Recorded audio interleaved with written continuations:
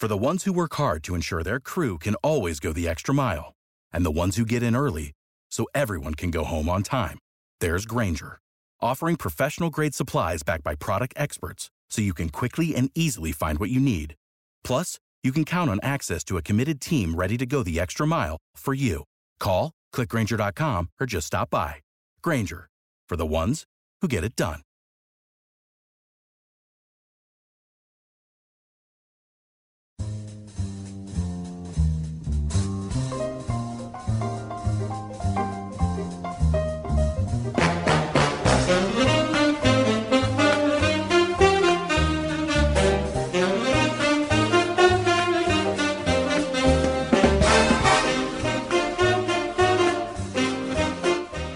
Hi, and welcome to episode 14 of the Baseball from Home podcast. I'm Connor McKnight, he's Joe Brand, and we're brought to you by the House of L Podcast Network. I've been covering baseball for radio stations in Chicago the last 10 years. Joe's been broadcasting minor league baseball for the last 9. He covers the White Sox and the Cubs for WGN Radio. You can find us both on Twitter. I'm at C1 McKnight. He is at Joe_Brand1. We would love if you'd rate and review the pod.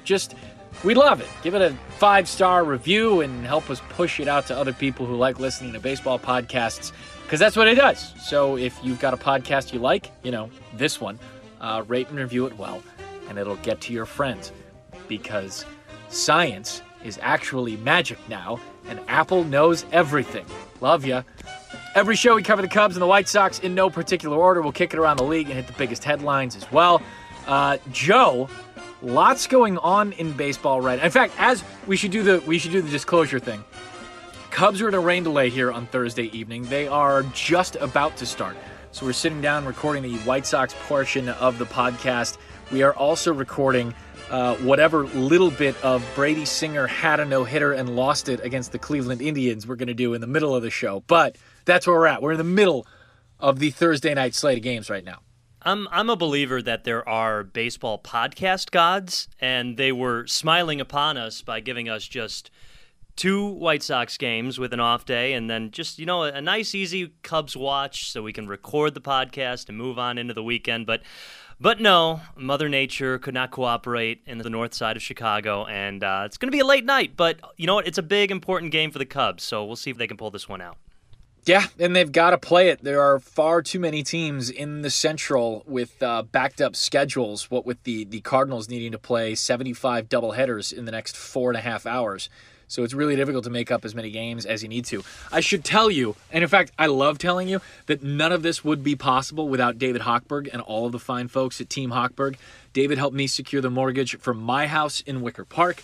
He was fantastic. The team was superb. It was my first time buying a house. I had absolutely no idea what I was doing and made every rookie mistake that a home buyer makes, except one, because I went with Team Hochberg. I went with a mortgage team that knew who I was, that took the time to find out what I was looking for, and made sure that all those little mistakes got cleaned up, because that's what Team Hochberg does. You should go with Team Hochberg if you're looking to secure or refinance a mortgage. Call them at 855-56-DAVID or head to the website at 56david.com.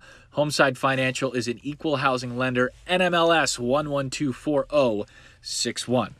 So, Joe, the White Sox are 27-16, or by COVID math, 72.9 and 43.2. They are a damn good ball club. They are one of the best teams in Major League Baseball. They hold a 28-point percentage lead over the second-place Minnesota Twins. Cleveland has dropped off to something like, 37-point trailer in the winning percentage, because that's how we're doing this whole thing. The White Sox have virtually sewn up a playoff spot. They're the 3 seed behind the A's in the West and the Rays in the East. Of course, we all saw this coming, right? We saw it coming, but I don't think in this fashion. I don't think anyone saw it coming in this fashion. especially with the start that they got it off to. I mean, there were a lot of Sox fans ready to jump ship just after the first week. Boy, did they look stupid now. Yeah. We were, well, maybe more me, was kind of skeptical about the way that this offense was built and a little worrisome about relying on the home run. But you know what? I am just taking the L on that, and I am ready to move forward. I think you have your offense. You have to like your offense with what you've got with the Sox hitters right now, and you just move forward with it. It doesn't matter if you rely on the home run anymore or not, because now when guys like Yasmani Grandal and Nomar Mazara start to turn it around, and Tim Anderson can look for a slider low and outside and end up knocking a double on a pitch in against his chest down the right field line, you've got something good going on right now, so you just kind of have to take your streaks as they come, especially in a condensed season like this. I don't think there's room to complain about the White Sox offense anymore because, honestly, you wouldn't have it any other way. There's too much pro to complain about the con for their offense right now. Yeah, let's keep it positive, too, because the White Sox do have a couple of nicks on the roster as it goes, but one good nick, and that's Madrigal, right? I think when we're talking about these... Yeah, I did a little radio for you there. I think I'm not going to be proud of that later. It was Can we smooth. edit this on the podcast? It was so smooth. It was so smooth. Can we edit this? Are we editing this? I don't know. Let's leave it in. All right, we'll leave it in. Everybody gets a taste. I think when you look at this offense, though, what's kind of amazing about it is that, in theory, you could be adding... I'm going to say on-base percentage guys, but it's really not that. It's base path guys into the lineup. As Yasmani Grandal and as guys like Nick Madrigal specifically increase the level of production, or in Madrigal's case, just kind of like gets back into the lineup, you have more active and dangerous base runners. They don't have the home run pop that's populated throughout the lineup with Encarnacion, with Abreu, with Anderson, with Moncada, if he's healthy, with Robert, with Jimenez. Those guys are different types of hitters. Now, that's not to say that Grandal can't drive the ball out of the ballpark. He absolutely can. But he's more your 20-something home run thing, and he's a catcher. You're looking for him to work good at bats and not put a whole lot of stress on his knees. Or at least that's how my mind works, because if I were general managing a team, I would take any catching prospect who could hit and move them away from the plate as soon as they hit Double-A. Regardless, the lineup is ready to add 2 to 3 hitters in Madrigal and Grandal, and I don't know, like maybe Mendick and maybe Yolmer, or maybe the amalgam of Yolmer and Mendick, Yoldick. You know, maybe that one. Now that we have to edit, right? Like that has to go. No, we'll leave it. No, wouldn't it be Delchez or San Monaco? I like San Monaco. Yoldick Delchez. That is like a create a player name that the developers are like, you know what? We're gonna make a kid in the draft named Yoldick Menchez. And he's going to end up being really good. That's what we're going to write that code into MLB The Show. That's how it's going to work. Before we have an icon for the podcast, what we need is a hybrid of Yolmer Sanchez and Danny Mendick. I think we need to name this episode Yoldick Menchez. I think there's no other way around it, because I tell you what, that'll give you clicks and that'll give you downloads, because they're going to be like, well, what the heck are they talking about? It feels like Yoldick Menchez would give someone clicks. Like if clicks were like a disease that you would, not like a terrible one, not like an awful disease, but one you needed to get checked out, and then, you know, like a salve or something like that to soothe things later. That's what Yoldick Menchez ends up working on you. Guys, I have brought you all here today to tell you the unfortunate news that I tested positive for Yoldick Menchez.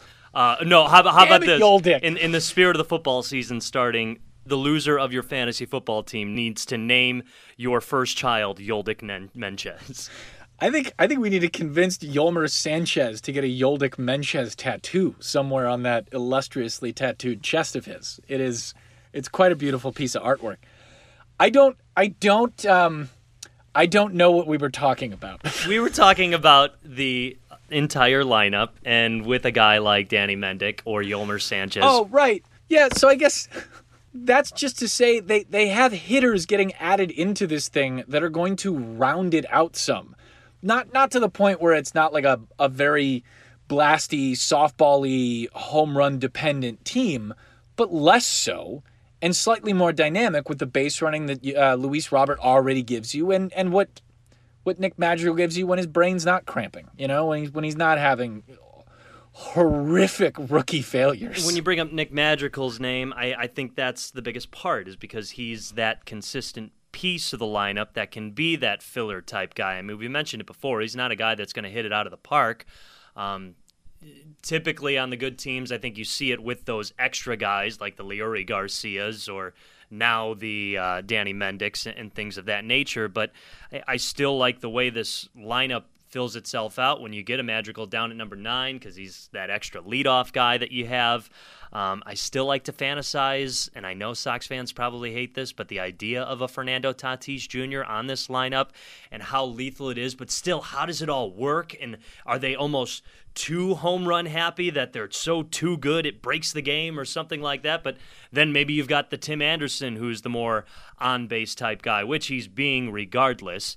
You're right. It's not your traditional on-base guys in terms of, hey, we're going to work every count in favor of drawing a walk. I mean, that is not what this White Sox lineup is about.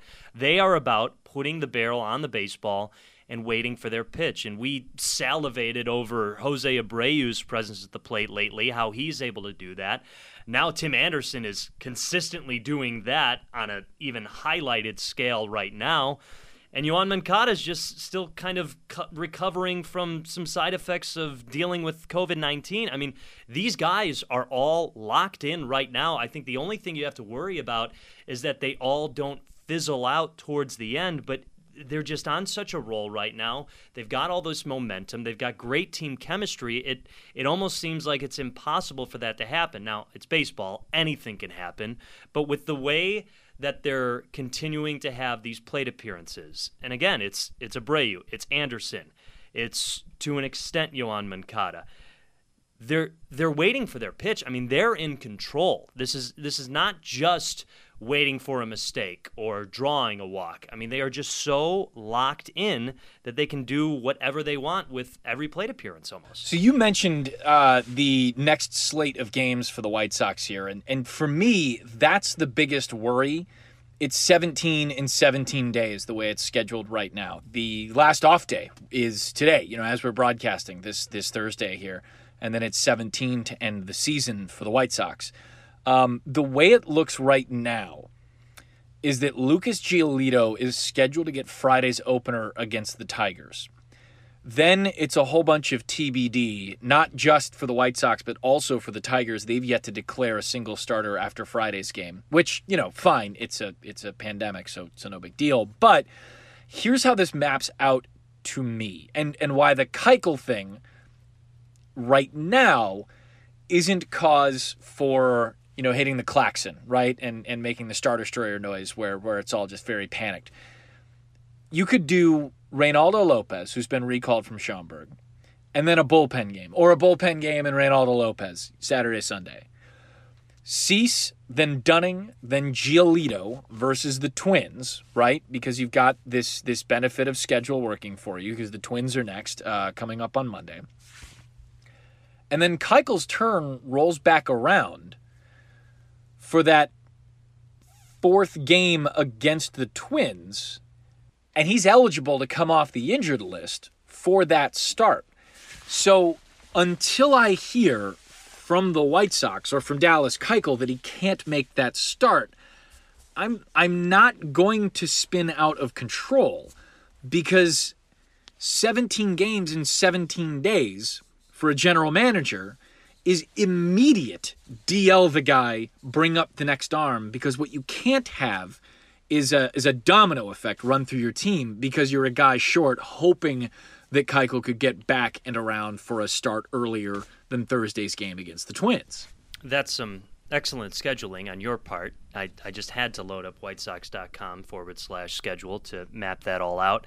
Well, yeah, I mean, that's why you go retroactively. I think that fits perfectly. I think the other really important thing is Just to get Giolito and Keuchel to face some really good offenses, to just get in that playoff mode, I think a guy like Giolito needs it more than Keuchel. I know that's kind of been the bugaboo about Giolito the last year and a half is, oh yeah, no, he's great, but anytime it's a high-leverage game, he's not all as fancy as he normally is. And that may be, but until I see a bigger sample size of that, I'm just not going to go ahead and believe it. So it works out to where he faces the Twins and Cleveland, and then it's playoff time. So I like that approach with the Sox. I think you have to do that. I would imagine Keuchel gets at least one more outing, if not two. But like we talked about in the last podcast, the main thing that scares me is how it just came out of nowhere. And by nowhere, I mean he was having a fantastic game against Kansas City, and all of a sudden, in his warm-up tosses before the inning starts, he's like, yep, can't do it. That's where things get dicey for the White Sox. But, I mean, Steve Stone was on the Score earlier today, and he was mentioning how a 1-2 punch of Giolito and Keuchel can take down the best team in baseball. And with the offense that they have, it's totally true. Now, the offense needs to perform. So does Lucas Giolito, but that is totally true. And if the White Sox are able to do that, and I know I'm getting ahead of myself right now, but if they're able to do a 1-2 punch and, say, sweep a team in the first series, that sets them up even so much better, because then you look at the next series, you look at who you're going to go with Game 1, as arranged by how well a guy like Giolito and Keuchel did in the first series. But this is why you get off to the start that you do. This is why you beat up on those bad teams and you don't apologize for it, because the rest of the season now is just preparing for the playoffs. And I get it, more than half the teams are going to make the playoffs, but you've got your schedule situated where you can get into playoff mode. The Twins, Cleveland, those are tough teams. And you're going to have your 1-2 punch, hopefully, if Keuchel's ready, to go against them. You know, I was looking at that White Sox schedule and thinking, okay, the final 3 games, they don't have a single game against anybody after they've played the Tigers, of course, that's under 500. Everybody's a good club after that with the Tigers, Indians, and Cubs on the docket. But I was thinking, oh my gosh, if it all goes south for the Cubs, and it certainly looks like they're ready to go head south, right? If not march that way, but just like, kind of list that way. Could the White Sox knock the Cubs out of the playoffs in the final weekend of the season? And I don't think even that's possible with the number of games left and with the massive number of playoff teams that you're going to have. I mean, right now, for what it's worth, the Cubs are 25-19, pending their game this evening against the Cincinnati Reds. But the Marlins are the last wild card team in the National League at 19-19. The last wild card in the American League are the Yankees at 22-21, which, by the way, I want nothing to do with in the playoffs. And I don't care how badly they're playing right now. Those guys get healthy like in the last 3 to 4 days of the season, and you get, 40, 50, 60% of the dudes that are hurt back to 100. I want nothing to do with them. It brings me to the larger point, though. The game against the Pirates, the first one, Tuesday night, where the ball gets flipped to the plate and Yasmani Grandal has no idea where it is and the winning run scores. That's one that got away from them. And it got away from them with some shaky relief pitching, with some very bad defense, and I think some poor decision-making, too. And it's weird to me that game, for a team like the White Sox, right, who are very good but have some obvious issues that will present themselves in a playoff series more than likely, that game matters but really doesn't matter. And for that reason, I need there to not be 16 playoff teams the next time we play 162 games in a season. You just kind of planted another idea in my head. The fact that the Sox are making the playoffs this year, I know it's not set in stone, but they will. I think it really benefits them for next year. And I've said before how no matter what happens this year, no matter how the White Sox season ends, they are going to be one of, if not the favorite, to win the World Series next year. You're kind of guaranteed playoff experience. So you're guaranteed that asset. You're guaranteed that experience, that value for this young core moving forward. So that's something you wouldn't get in a shortened season like they have this year. I agree. It was a game that got out of hand. It was weird because it's a game that you knew they shouldn't lose and they could avoid losing, but they were probably going to lose the way things just continued to snowball. The questionable decision, I don't even hate going with Jimmy Cordero rather than Alex Colomé. I wouldn't do it, but I don't hate it. Maybe you're looking for a strikeout rather than a walk in that situation, and you got 2 runners on. But the fact that they go with Jimmy Cordero, who was not warming up at the same time of Alex Colomé, and one of the first things Jimmy Cordero does is throw a wild pitch. That, I think, right there shows you that was the wrong decision. I've said before, White Sox fans need to cherish the fact that they have the luxury to argue and complain and sweat over bullpen moves because that's what a good team does.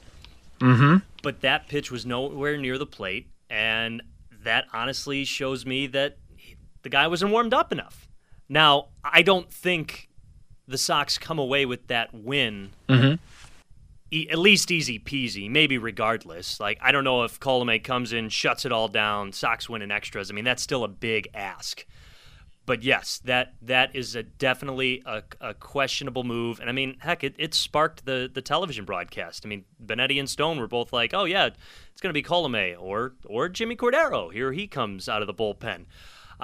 But hey, it's one loss that you think got away. I was trying to think of some of the other ones, maybe a few Saturdays ago against Kansas City when the bullpen imploded.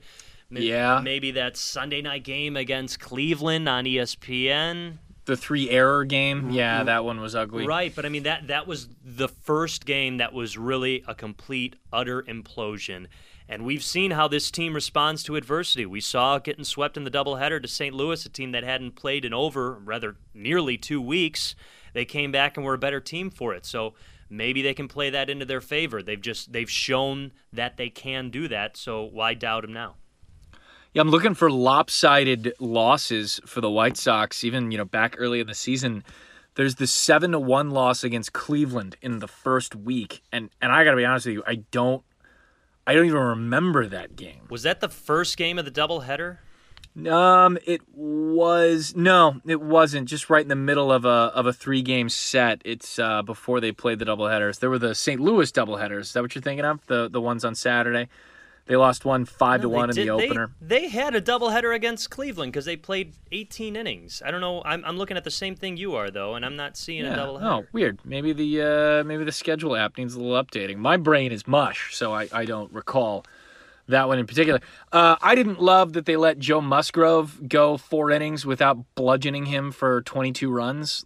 You're facing the league's, Major League Baseball's worst starter in terms of ERA, which I know that's measures, right? But and I know that he even pitched well, right? I mean, you looked at some of the pitches he threw, some of the sliders he was able to work. Good pitches, good stuff, decent stuff. Still threw plenty of mistakes in order for a team to get through it, and I wonder if that's one of them where everybody's watching tape going, this guy, we're fine. And then lo and behold, he gets through 4 innings and never Oscars gets you through another one, and that's sheesh, man. Maybe he took some for granted. I would hope that Dallas Keuchel spoke to his team after that and said something similar to what he said early on. Or I suppose the greater hope is that they're at a point as I almost said as 25 guys, but it's 75 in the clubhouse now, right? Because rosters are infinity. That they're at a point where they understand that doesn't need to be said and that kind of crap can't go again. I want to branch into, it's White Sox discussion, but we'll call this the Major League Baseball portion of the podcast as well. And I want to lead it with something that you kind of led me to here in this discussion about Jimmy Cordero over Alex Colomé in that one particular game. Usually, when a team goes from a very bad record to a very good record in the span of one season, the manager of that ball club is more often than not, and I would go ahead and say typically, given a top 3 spot in your manager of the year voting. When you look at the ball clubs towards the top of the American League, and let's just deal with the American League right now, you have exactly 2 choices for teams that were bad the year before, or at least not 500, and are good now. Those teams are the White Sox and the Blue Jays. If you scroll into the National League, just for sake of comparison, those top spots, bad teams last year turned into good teams this year. You've got 2 more, and I'll hear arguments for another 2, but I'm going to dismiss them. It's the Padres and the Phillies. Yes, the Giants and the Marlins are in the wild card hunts. They're the 7th and 8th seed. But I don't see those teams as being markedly better enough from last year's ball clubs, maybe the Marlins, but no, to merit Manager of the Year votes. I think Ricky Renteria might win American League Manager of the Year. It's interesting that the other competitor is Charlie Montoyo of the Blue Jays, because both these organizations had that track record of good young core, good young players on their way up, with Vlad Guerrero Jr., Luis Robert, Bo Bichette, Eloy Jimenez, things like that. And then you fill in some holes with some veterans. I mean, I know Randal Grichuk was already there, but like the Sox bringing in Yasmani Grandal. I got to get refreshed on, okay, even more to my point, with the Blue Jays rotation. Hyun-Jin Ryu, Tanner Roark, Taijuan Walker. I mean, guys that have been around the block, but, that's what baseball is right now. Chase Anderson. And the Blue Jays made moves, at the deadline to pick up guys like Taijuan Walker and Chase Anderson, too. Like, it was an interesting discussion all offseason long whether or not Hyun-Jin Ryu and Dallas Keuchel were the guys for the White Sox to go sign after they'd missed out on Zach Wheeler. And I liked Ryu. I thought he was probably a better talent than Keuchel, but I was very concerned. Ryu's never really been able to stay healthy, right? I mean, this is the first year that in a long time that he's going to go to the post as many times as he's been asked to do so. You signed Keuchel, who's a horse and should be just fine. That's a different kind of story. I think the Blue Jays, the White Sox, and the Padres are all varying degrees of the same ball club. Yeah, no, that's totally fair. Especially, it's funny because working in the Midwest League, I mean, I saw Vlad Guerrero, Bo Bichette, Kevin Biggio, and then Fernando Tatis Jr. He was like one of the first guys I saw in the minors that oh yeah, he's way better than a lot of people on the field right now. And I'm sorry, Sox fans, for bringing Fernando Tatis up twice. But to get back to the conversation, you're right. It's interesting how Manager of the Year, of course it's about the manager, but it's usually it revolves on how the team did and where they were the year before. So, of course, it's going to wind up with Montoyo and Renteria. I mean, I don't know. Does it come down to who ends up with the better record? But even then, I mean, the AL East isn't as strong as the AL Central right now. So you would think in that case, Ricky Renteria has the advantage. But do you make the argument that the White Sox are stacked with a little bit more? For the ones who work hard to ensure their crew can always go the extra mile, and the ones who get in early so everyone can go home on time, there's Grainger, offering professional-grade supplies backed by product experts so you can quickly and easily find what you need. Plus, you can count on access to a committed team ready to go the extra mile for you. Call, click Grainger.com, or just stop by. Grainger, for the ones who get it done. Talent than the Toronto Blue Jays. Well, I'll tell you this. Ricky Renteria has on his squad a Gold Glove rookie in center field who is also positioned to get votes, like legit votes for MVP. I don't think anyone's going to stroke a 1 next to his name, but there's going to be plenty of 3s, 4s, and 5s. And Okay, probably not some 2s because Mike Trout's still a human being. But 3s, 4s, and 5s for Luis Robert, right? He also has a bullpen that has been brutalized by a season. He's got starting pitching depth that has been tested at every turn. And Ricky Renteria is going to turn in a season, or is poised, I should say, to turn in a season, where he has managed a rookie into that position that Luis Robert is going to be in. He has helped to take a shortstop that was not very good at playing shortstop into another MVP candidate whose defense is just fine, thank you, especially if he's hitting 400. He will also have managed a starting pitcher who was the worst in baseball 3 years ago and has turned into one of the American League's best in a span of 2 years and through his first no-hitter this season. He will also, in the starting pitching testing that he's had to go through, he will also have had to keep bubble wrap on one of his most exciting young pitchers in Dane Dunning because he doesn't have another choice. And still, they found a way to schedule and put those innings down and be effective. Now, I understand the answer to all that is it takes a village, right? It takes a village to do all of those things. And that is 100% true. But Major League Baseball doesn't give out Village of the Year awards. They give out Manager of the Year awards. I think Ricky's got a damn good chance of winning. The one thing that changes it for me, Bo Bichette comes back healthy and crushes for the last 10 games of the season, which it doesn't sound like it's likely. It sounds like that knee is really being a jerk to Bo Bichette right now, and it's not something that's just going to magically disappear. If it were to do so, then the Blue Jays become just as fun as the White Sox, and I think that matters when it comes to voting. Because a fun team is going to draw more votes. It just will. I don't think they do give away a Village of the Year award, but don't the ESPYs give away Team of the Year? So maybe that's the closest we'll get to Village. I haven't watched the ESPYs since Lance Armstrong hosted them. No, I watched the Peyton Manning one, and I don't know which one was first, but I think it was Peyton, right? Peyton. It doesn't matter. It doesn't matter. Yeah, that's kind of like the ESPYs motto, is it not? Hey, it's the ESPYs. It doesn't matter. I have to ask a question since we're in the MLB section here. An interlude. You mentioned Fernando Tatis being a guy that you saw in a minor league field where instantly you go, oh my God, he's so much better than everyone else. My first, where I really truly went, oh my God, he's so much better than everyone here, was Jason Hayward. And that's after I'd watched an entire season of Carolina League ball, because Jason only came up for the last 2 weeks of the season as a 19-year-old. And up until that point, I was like, oh my God, Brandon Hicks is great. Tyler Flowers is great. Matt Wieters is great. My goodness, what great players.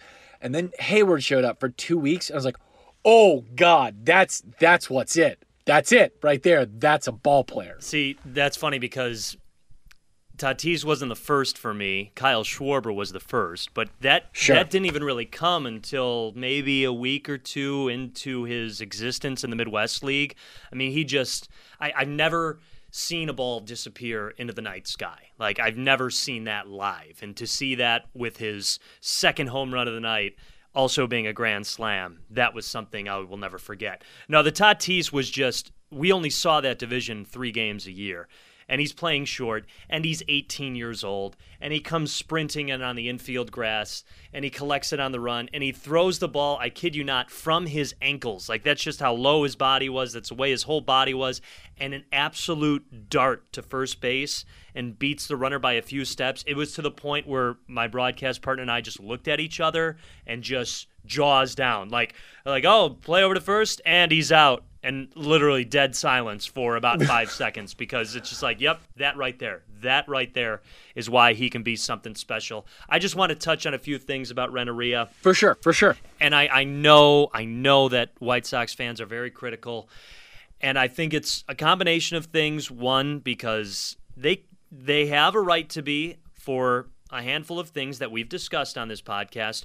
But again, if you are going to do that, you do need to bring up some of the positives that he has done, or at least be willing to admit when he has done something right. And he's done a lot of that. The whole Luis Robert, why is he down in the order? I mean, you can't argue that that's not the wrong recipe for how he's doing right now. I mean, maybe he's down in that lineup, you hide him a little bit, and he gains the confidence. Okay, opposing pitching staff figures him out a little bit, finds some holes.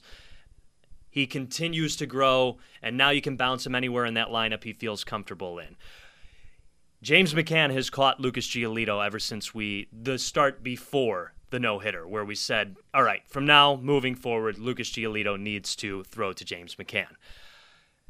There's and something you brought up that I think speaks volume to Ricky Renteria's tenure with the White Sox is look at the growth of Tim Anderson, look at the growth of Yoan Moncada, and yes, there's a lot of individual hard work and talent and reason there, but the manager still has to be given some credit for that. I mean, there has to be some confidence instilled in these guys, and there has to be just I don't know if it's whether you're talking to them on a daily basis or figuring out what they're going to do during the offseason, but he's been there for these guys' improvements, along with Lucas Giolito.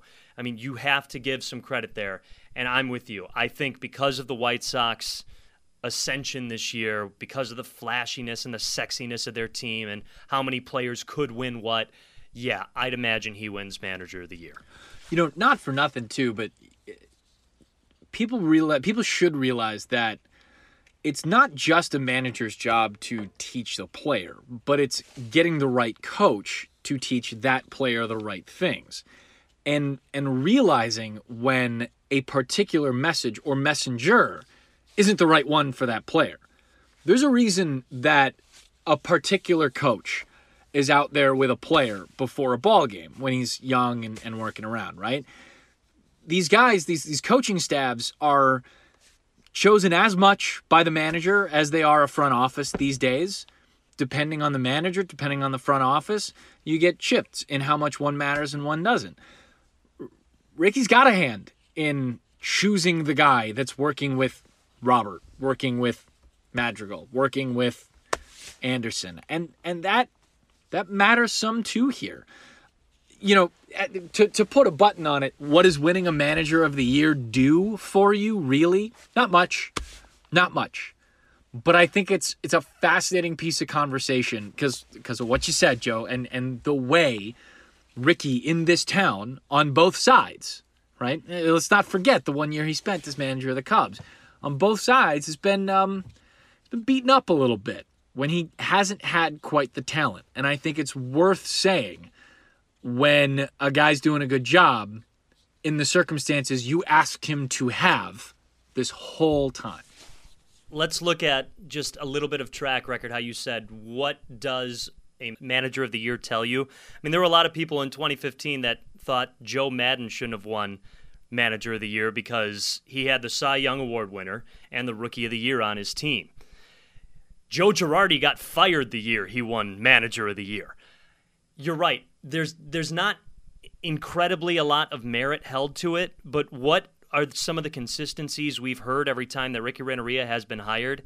He's a player's manager. Players like to play for him. I mean, that's one of the main reasons the Cubs hired him. That's one of the main things that Rick Hahn has talked about him being on the White Sox. Just the other day, Tony Gwynn Jr. was on Lawrence Holmes' show, and he said that Ricky Renteria was the best baseball mind he learned from in terms of running the bases. So, I mean, this guy has touched multiple people and multiple organizations, and you hear good things a lot about him around the league. And this isn't the "you need to worship Ricky Renteria" podcast right now. We are not saying that. I mean, no one thinks he's giving Connie Mack a run for his money. But there's a time where you need to give some credit and also not just dissect every single thing that doesn't work out in the White Sox favor. That, and we did the Jose Abreu, Tim Anderson MVP podcast on the last show, so we're looking for new ground to cover. Let's get to the Cubs.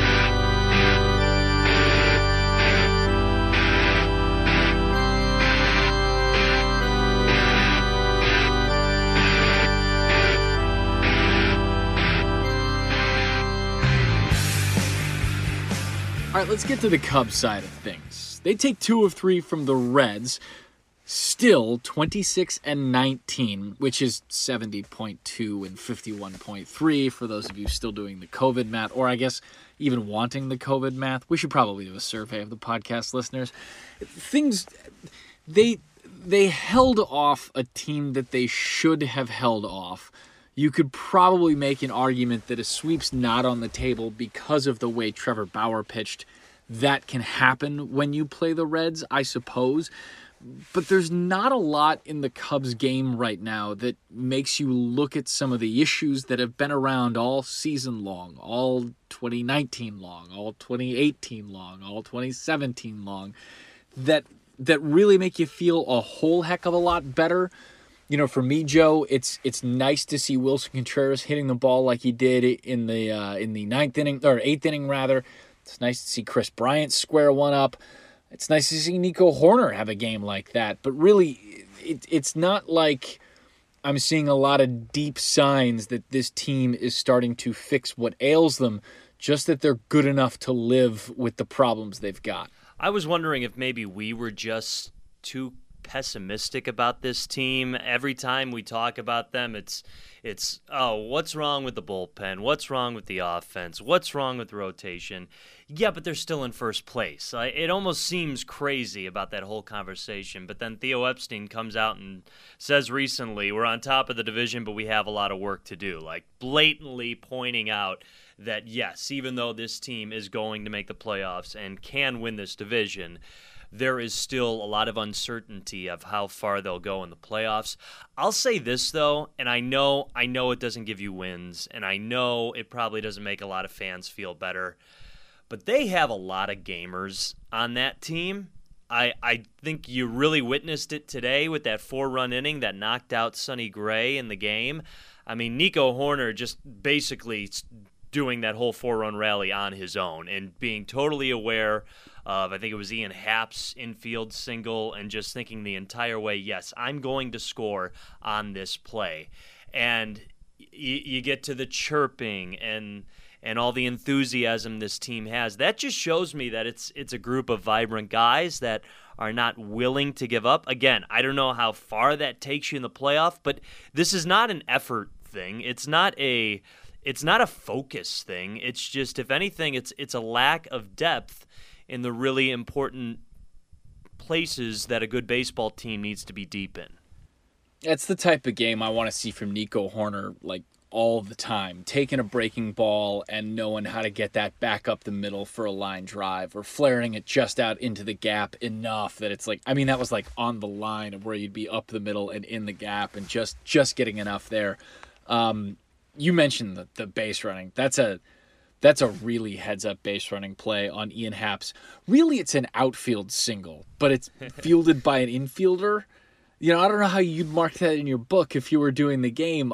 I think it'd be an infield-outfield single, or like a shift single or something like that. We need a new designation for it, given the fact that Ian Happ sees that shift like a lot of guys do all the time. Yeah, that's a good point. I'd probably write it in blue ink, of course, because that's how I write my hits. Of course. 1B in the corner with maybe a little S4. Sure. Just so I know that it was hit into the shift. But yeah, that's a good point. It was an outfield single collected by the infielder. Yeah, and another one hit hard, where he's running hard, rather. Really kind of busting his ass out of the box, knowing that, it wasn't the greatest nights for Ian Happ. I don't know that he was seeing it all that well, and ended up reaching to try and put the barrel on a couple. And because he's swinging it hard, I think things worked out for him. I don't know if you caught this, Joe, but one of the last graphics that the Marquee Network put up was for Wilson Contreras' last at bat, just after he rifled that ball into left center field off the wall and probably put a dent in the brick. The strikeout rate for Contreras in August was 30.4%. That is a ludicrous number for a guy that, relative to the rest of Major League Baseball, right? I'm sure Cubs fans are going to scream when I say this, but Wilson Contreras, when he's playing well, doesn't strike out all that often relative to the rest of Major League Baseball, right? It's not like he carries a 26, 27, 28% K rate. Still, that is both stunning to me And I also saw the graphic and thought, yeah, that's kind of what the offense felt like, is that everybody was striking out at a 30% clip. Well, yeah, I mean, it doesn't just begin and end with Wilson Contreras. It feels like that number also echoes Javier Baez and Anthony Rizzo's struggles. I remember at the beginning of the year when we were thinking that Wilson Contreras seemed very locked in, so that just goes to show you how much even of a deeper dive he did in the month of August, but also how this turnaround in the month of September might be just so big for this entire lineup. It just goes back to how much I hate when he plays angry and how much he can get into his own head of, all right, I need to break out of the slump with this huge comeback hit right now that will change the trajectory of my season. And I guess that's where you get the whiff rate a little bit more, when you're just trying to do too much rather than just wait for your pitch and make some contact and extend an at-bat. I mean, he's a very emotional guy. It's a lot like Javier Baez, but Javier Baez had that higher success rate earlier in his career. I mean, they've both been successful, but Javier Baez has definitely had more success at the plate than Wilson Contreras. So that's what I think you're getting at. And I know you want to talk about Javier Baez with the whole not being able to look at the video replay. It's really interesting because we brought up that conversation with the White Sox at first and how it was affecting Yasmani Grandal. And you almost, I don't know, I guess I didn't know if I expected Javier Baez to be a guy to be that, I don't want to say he's not intuitive or anything. I don't want to diminish his knowledge at the plate, but it just seems like he's a guy that really rides on feel and how well he's swinging at the plate. He just doesn't seem like a guy that would take that extra moment to go down in the clubhouse and take a look at the video replay, but apparently he is. And the one thing I'll bring up that I heard Jesse Rogers say on ESPN is maybe that's not why Javier Baez is having such a off year this season, but maybe that's why it's so difficult for him to even just turn it around a little bit. And when you lose that confidence of having that luxury to just really dissect your last at bat and think of it from a scientific nature rather than just, oh, he beat me, it's really hard to move forward or just move on from your previous strikeout or whatever happened. I think this is a really big subject, especially for what's going to come in baseball, right? Because I think a lot of guys are terrified that there are no assurances that that kind of video usage is going to come back to them in 2021 or in 2022. And I don't know whether or not this is something that the union would get involved with once the CBA starts being negotiated.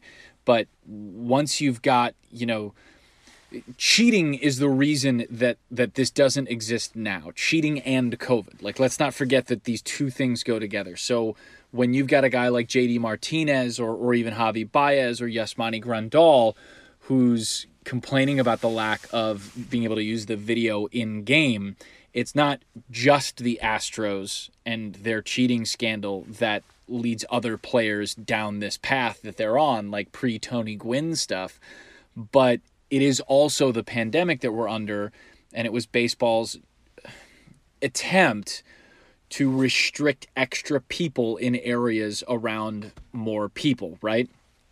Still, I think this is something worth defending. There's no reason players can't use video the way they've been using it to dissect at bat after at bat. I mentioned the names Grandal and JD Martinez and Javi Baez, and I probably said another one, but it's very late, and the Cubs and Reds played forever tonight. I think there were 700 pitches in the game. This matters to a lot of guys. And for a lot of players, Joe, you've seen it, it's that first trip through the minors. Usually it's AA, and sometimes it's even AAA until you really get, well, in the past it's been, I know teams have much more video available to their minor leaguers now than they did when I was there, but you get to that advanced level, and finally, not only do you have the video available to you, but you have either an older player or a coach that's like, by the way, here's how I use this. Take a look. So for Javi, it's not necessarily like, oh, he has to go look at the video to realize that he's been swinging at that slider low and away over and over again. He doesn't need that shit. What he needs is a confirmation of the thing he's doing wrong, perhaps. Now, I'm not saying this is exactly true for Javi. I haven't talked to him about exactly this, but imagine going back to the video room, right? And you're thinking, man, I thought I put a good swing on that ball. I'm not sure where I missed it. I didn't see the big video board replay thing because I was too ticked off. I slammed the bat on the ground. I didn't see it.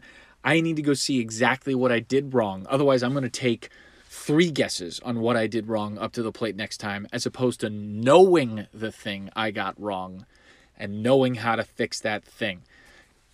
A lot of hitters are mechanical beasts at this point. The swing has to work exactly this way in order to create the launch angle that they've engineered all offseason long, right?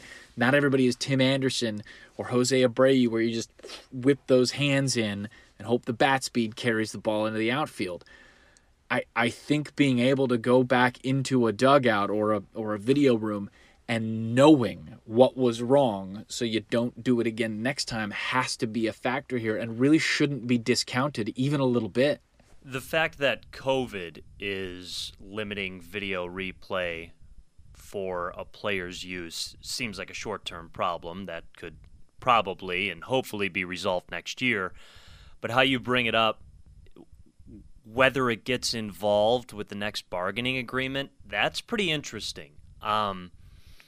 You almost wonder how they regulate it. Can't they just create a new position for baseball officials and have one baseball moderator for each team at each game? He's got the computer, or she has the computer or the iPad, and that person talks with player A that comes down and wants to see their previous at-bat. Maybe they only allow the player to take a look at at-bats after that pitcher has exited that game. Sure. Because maybe that's unfair to the pitcher then. It's pretty interesting. But yeah, I would have to imagine that the players union would get in support of the players of seeing that. I mean, because pitchers can benefit from it too, maybe not as much because they're seeing the angle that the camera's at least when you get that. Is that high home? No, it's the batter's eye view from center field.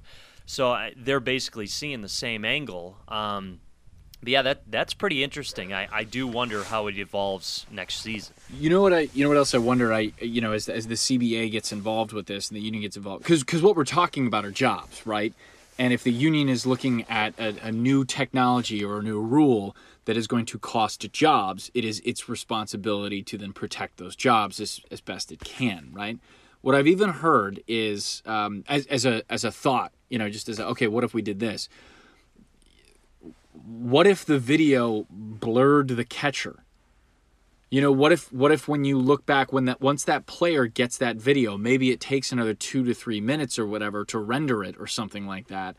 But say you have a video technician whose only job it is to grab that. I feel like we're doing like an Arrested Development show, right? Where you just put the blue dot over the swearing George Bluth or something, but you just put the blue dot over the catcher's signs so that when that player sees it's his video, it's not this thing where you can divine sequencing or anything like that. Or maybe it's cut and edited just a little bit better so you don't see, even the time. You just see, here's the kick and the pitch, and that's all you've got. More jobs in baseball is a good thing. Lord knows they've got the money. I know COVID sucks for everybody's bottom line, but they've got the money. More jobs is better.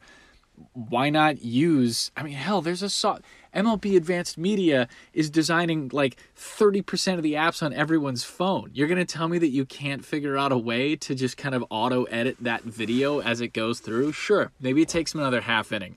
But the pace of play in baseball is long enough that Javi Baez can go out into the field, take a couple of grounders, make a good play, then come back and get that video.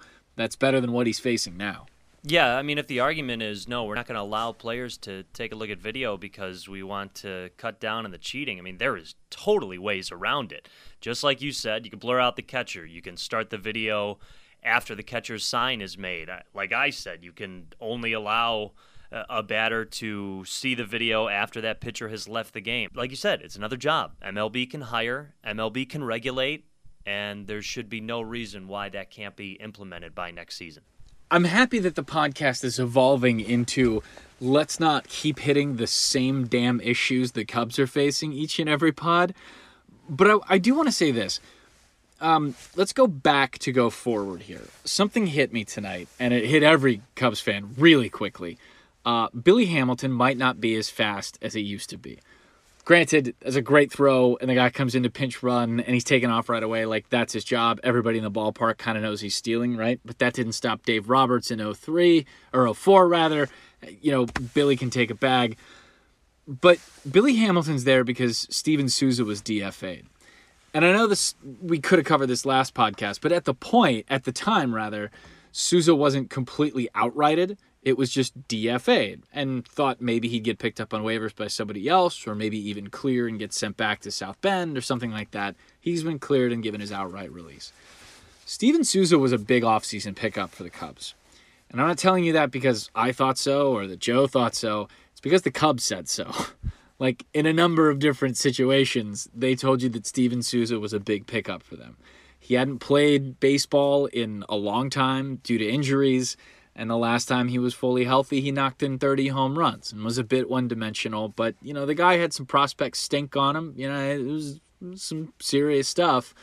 And yet, this is where you end up. Like, so coldly in between a doubleheader, we're not going to use you. You can't hit right-handers. Therefore, we move on kind of thing. I don't know. It's kind of a stark reminder of what the offseason, even prior to a pandemic, looked like for the Cubs, and the kind of bargain shopping they went out doing position-wise, knowing that the offense was going to have to be what it's had to be for the last 3 seasons. He kind of reminded me of the Daniel Descalso acquisition. I mean, I know it wasn't, we're apples and oranges. Souza was in the offseason. Descalso was, I believe, a waiver, a trade acquisition. But yeah, I mean, you take a guy that's had some previous success from another team, you fit him into an offense that has holes, and maybe this guy can fill that role. And yeah, that didn't really happen. I have a confession to make. I had a really bad tweet the other day with Yu Darvish pitching. I'll just be blatantly honest. I thought Darvish changed his number to 21 because it was available. Because I noticed he had 21 with the Dodgers, and I knew Steven Souza had gotten released.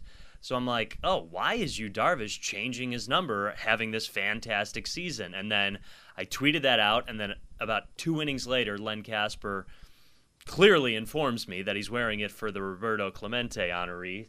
And then I said, okay, Joe, this is probably the dumbest mistake and worst tweet you've ever made. So I would like to call blame on myself for that.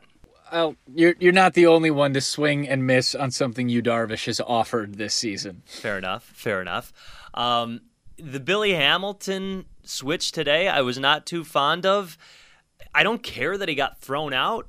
I don't like that David Ross is pulling Nico Hoerner, who's had a couple of big hits in the game, and the Cubs are only up by 4, and we know how this bullpen works, and when you remove Nico Hoerner for Billy Hamilton, you lose Billy Hamilton the second the inning is over because you're not going to put him onto the field. So by that, you lose Billy Hamilton and Nico Hoerner. Maybe a small move, but I didn't see the value in it, at least in the 6th or 7th inning whenever it happened. I don't even love, up 4. I'm not a huge fan of going for the bag there when everyone knows you're going for the bag there. My bias is against the stolen base, pretty hardcore as it is. Not that it's not a valuable tool, just that seeking it for its own sake doesn't have the return.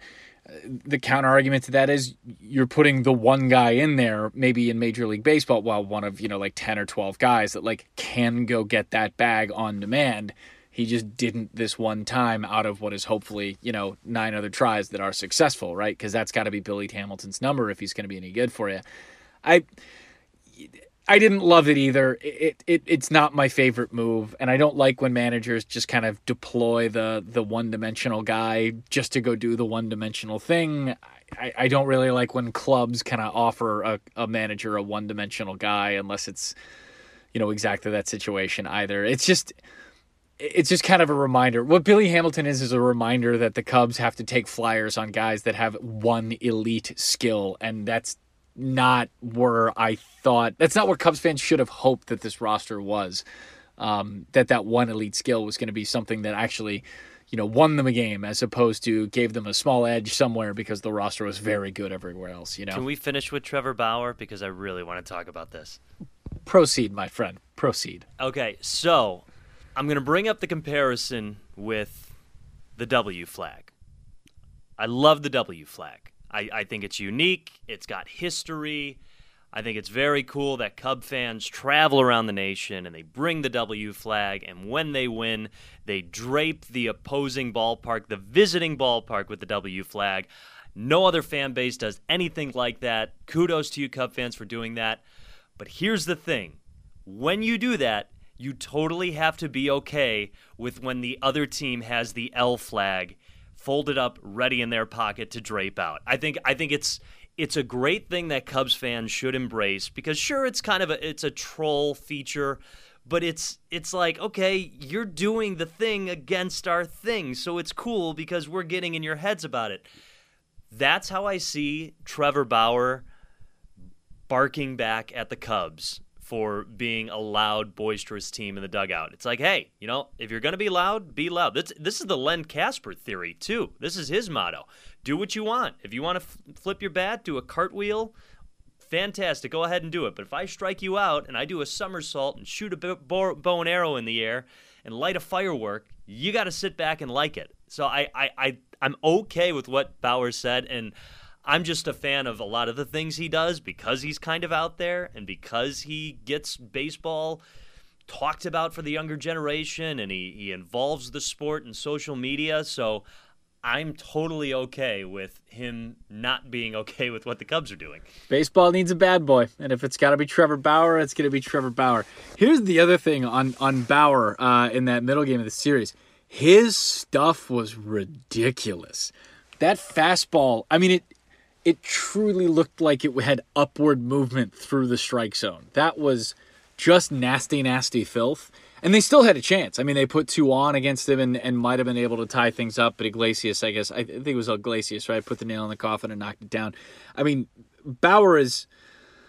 I don't know where his career ends up, and I don't know if he's, the guy that's poised to win a Cy Young at any point here, or if he's just, Herb Score with some really good stuff, and then we'll fade into oblivion, and everyone's got to remind you who the hell he was. But, man, was that really nasty stuff. That's Trevor Bauer at his peak, and you're right. If he's not that guy, if he's not the guy that can shut down a team at a point in time, no one's buying what he's saying or what he's feeling or what he's thinking a lot, because it's the fact that he can back up his smack talk. Maybe not as much as he was able to do earlier in his career with Cleveland, or maybe as much as he'd like to do now, but when he's able to shut a team down like that, it just makes everything about him all more credible.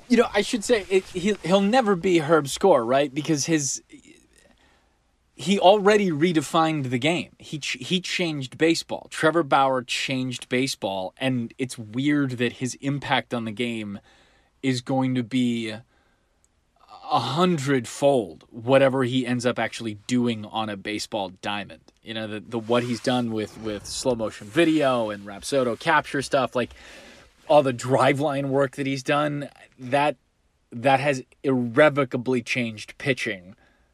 And no one really gives a damn about how he's pitching. It's crazy. Care to take a crack at the similar pitchers of Trevor Bauer via Baseball Reference? How old are you doing through age, through whole career?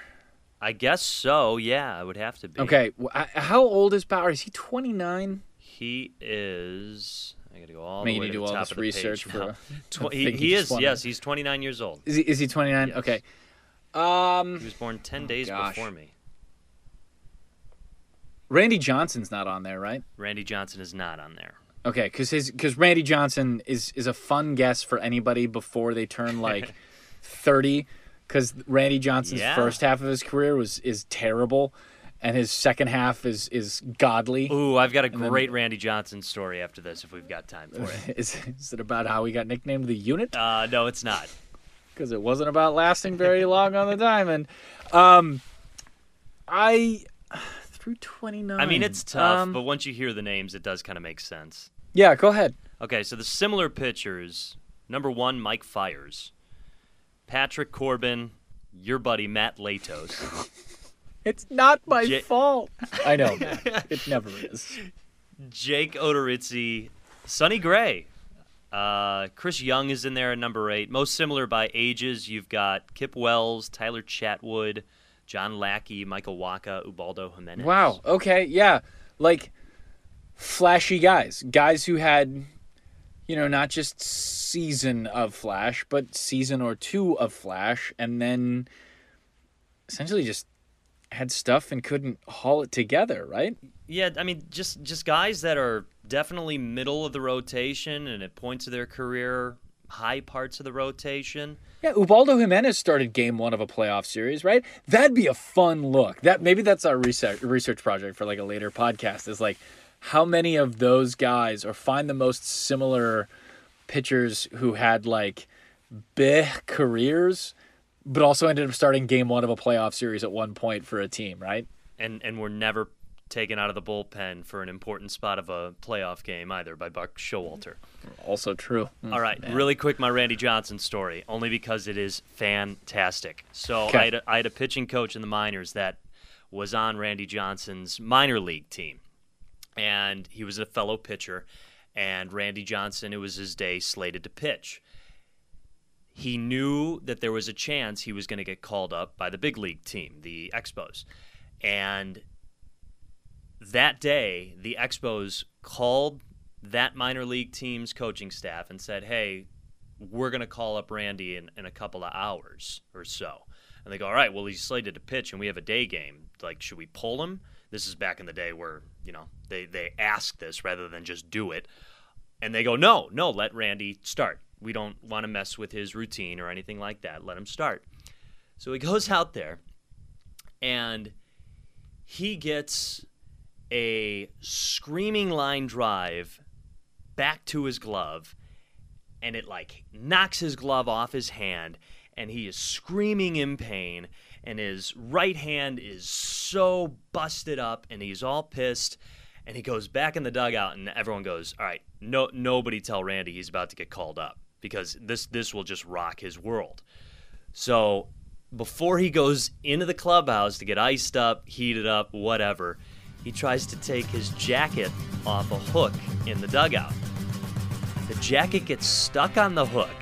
He starts aggressively ripping it with his left hand, his pitching hand, finally rips it off, like literally rips the jacket using the hook, and then punches the wall out of frustration. And he goes into the clubhouse. The pitching coach I worked with at that time said, so I go in there, and Randy's sitting with both hands in 2 ice buckets. Both hands are blown up. The first hand, not broken. The second hand, broken. Kid, you're going to the show. So he totally could have been off scot-free, but his emotions caught the best of him, and he just slams his hand into the wall, and that's what prevented him from making his debut just a little bit earlier. That is hilarious. That is absolutely hilarious. And a great place to leave this. Cubs win it. White Sox on their way. That's episode 14 of Baseball from Home with a little bonus coverage of Randy Johnson's career. We'll talk to you next pod. We will be out on Monday morning. Have a good one.